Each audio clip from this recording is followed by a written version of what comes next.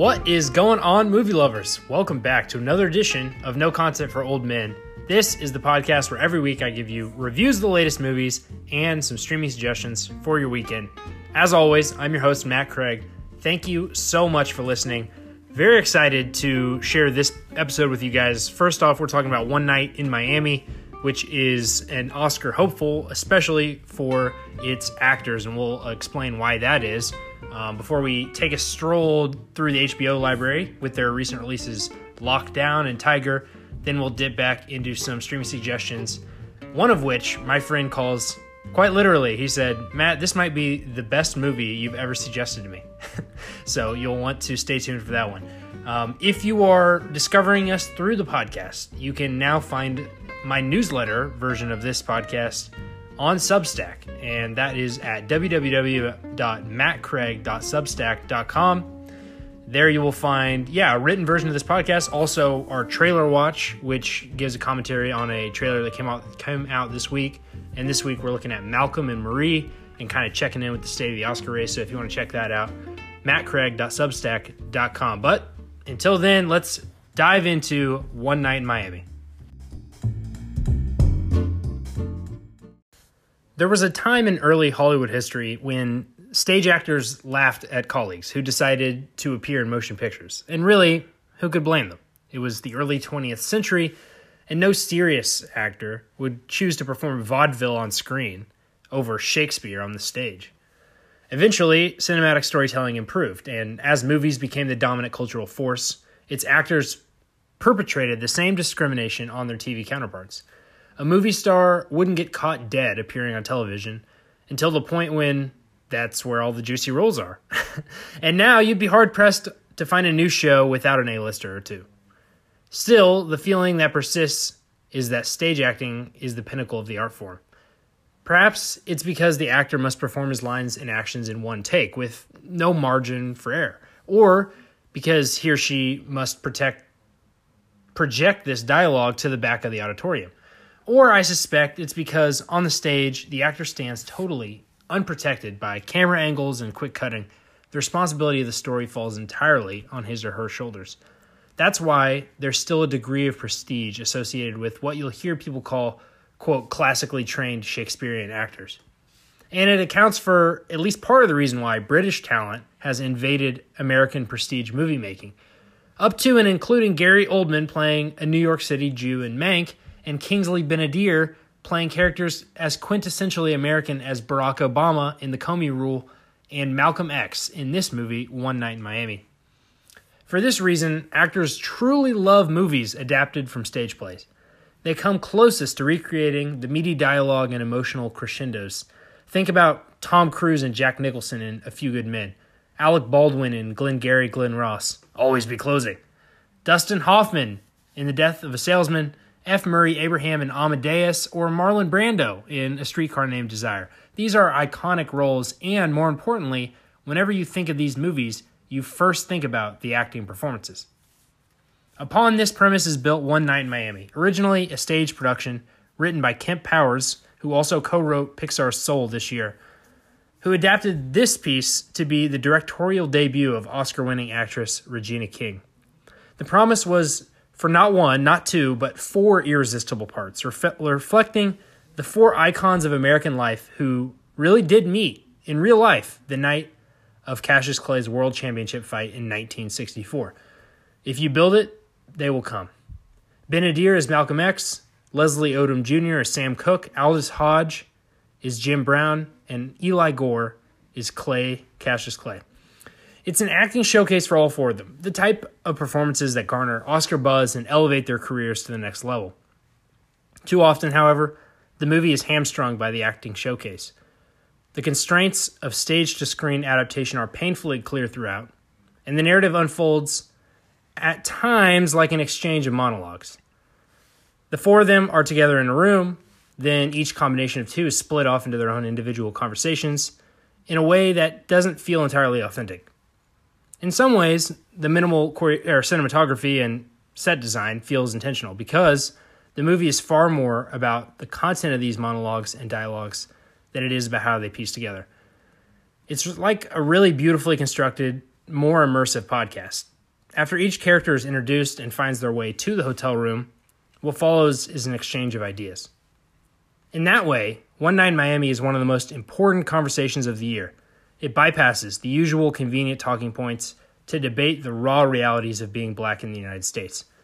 And, as men with wealth and power within that community, what is the best way to further the cause? That question pits Malcolm X on the side of militant antagonism with Sam Cooke on the side of financial freedom. The audience gets taken on a journey, at times, at various points, siding wholeheartedly with one side and then the other, before coming to a messy but satisfying compromise in the end. As an essay contributing to perhaps the most important conversation in the country today, this movie is a marvel. As a complete work of cinema, I found it a bit lacking. But in this case, your decision about whether or not to watch it should be influenced far more by Category 1 than Category 2. And, truthfully, you don't want to miss these acting performances. Embodying characters with whom the audience already has a relationship as well established as we do with these titans is no easy feat. Yet, these four make it look effortless. I dare any of the actors who played these roles on stage to disagree. Every week, I give you something new, something old, and something to stream. This week, I've got two somethings new, and they're both currently streaming on HBO Max. It's Locked Down, first up, and also the Tiger documentary. So first, let's talk about Locked Down. On its face, I'm really not too interested in a movie about a couple stuck together in COVID quarantine on the verge of breaking up. We'll probably get a dozen of these, including one I talk about in the trailer watch of my newsletter, Malcolm and Marie. But you add to the mix director Doug Liman, who directed Swingers, The Bourne Identity, Mr. and Mrs. Smith, and Edge of Tomorrow, to name a few. And screenwriter Stephen Knight, who's the showrunner for Peaky Blinders. Plus, add in Anne Hathaway and Chiwetel Ejiofor, whose name I cannot pronounce if I tried. And a heist plot involving a $3 million diamond. Okay, now you have my attention. Under non-pandemic circumstances, one would hope this movie would be way breezier and not take itself so seriously, but the over-dramatized acting here strangely suits a moment in which we all feel like the sky is falling. Ultimately, the group didn't let logistical pandemic limitations stand in the way of an entirely competent heist movie. And let's be real, the bar doesn't even need to be set that high to get you to watch a good heist movie. Okay, the other something new this week is the Tiger documentary. It's just called Tiger, and the most important question in sports coverage today is the degree to which a subject is influencing the telling of his own story. This summer's The Last Dance, for example, was executive produced by Michael Jordan and therefore edited like a celebratory infomercial, which was a mandatory requisite, I know, because Jordan had to sign off rights to the exclusive 1997 footage. This documentary on Tiger Woods exposes the pros and cons of the other side of the spectrum, an objective examination of Tiger's life and legacy without the participation of the primary subject. First and foremost, that makes the project more interesting. One leaves the two-part, nearly 4-hour program with a complete picture of a complicated figure, even if close observers would note there was really no new revelations. Unfortunately, at times the documentary sags under the weight of the elephant in the room, being Tiger's absence of perspective and inner thoughts during key moments of his journey.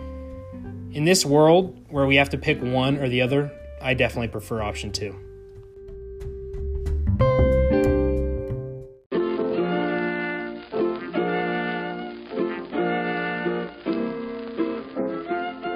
This week's something old, I'm talking about 1992's Malcolm X, which is also streaming on HBO Max. Now, it's impossible to watch Kingsley Ben-Adir's portrayal of the fiery civil rights leader and not think back to Spike Lee's biopic, which features perhaps the greatest Denzel Washington performance of his career. And I know that is saying a lot. This movie is provocative, controversial, and captivating. Kind of like the character it portrays. If you haven't seen it, it's absolutely, definitely worth the watch.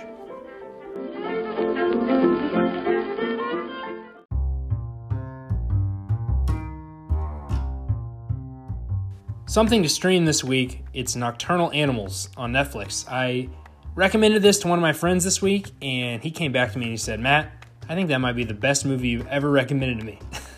So that is all the endorsement you really need. But when I'm thinking about this movie, I'm surprised.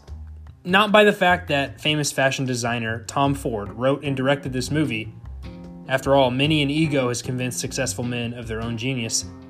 But I am surprised by the fact that the movie is actually good. Upon rewatch this week, I'd bump that up to really good. A compelling, if traditional, revenge narrative is personified as a novel within a more abstract character study. And the movie has much to offer both to the shallowest of thrill-seeking viewers and the deepest examiners. Plus, both plot lines are packed with recognizable actors. Just to name a few: Jake Gyllenhaal, Amy Adams, Armie Hammer, Michael Shannon, Aaron Taylor Johnson, Isla Fisher, Laura Linney, Michael Sheen. For fans of intense thrillers who don't mind a dash of hyperviolence, it'll be hard to do much better than Nocturnal Animals.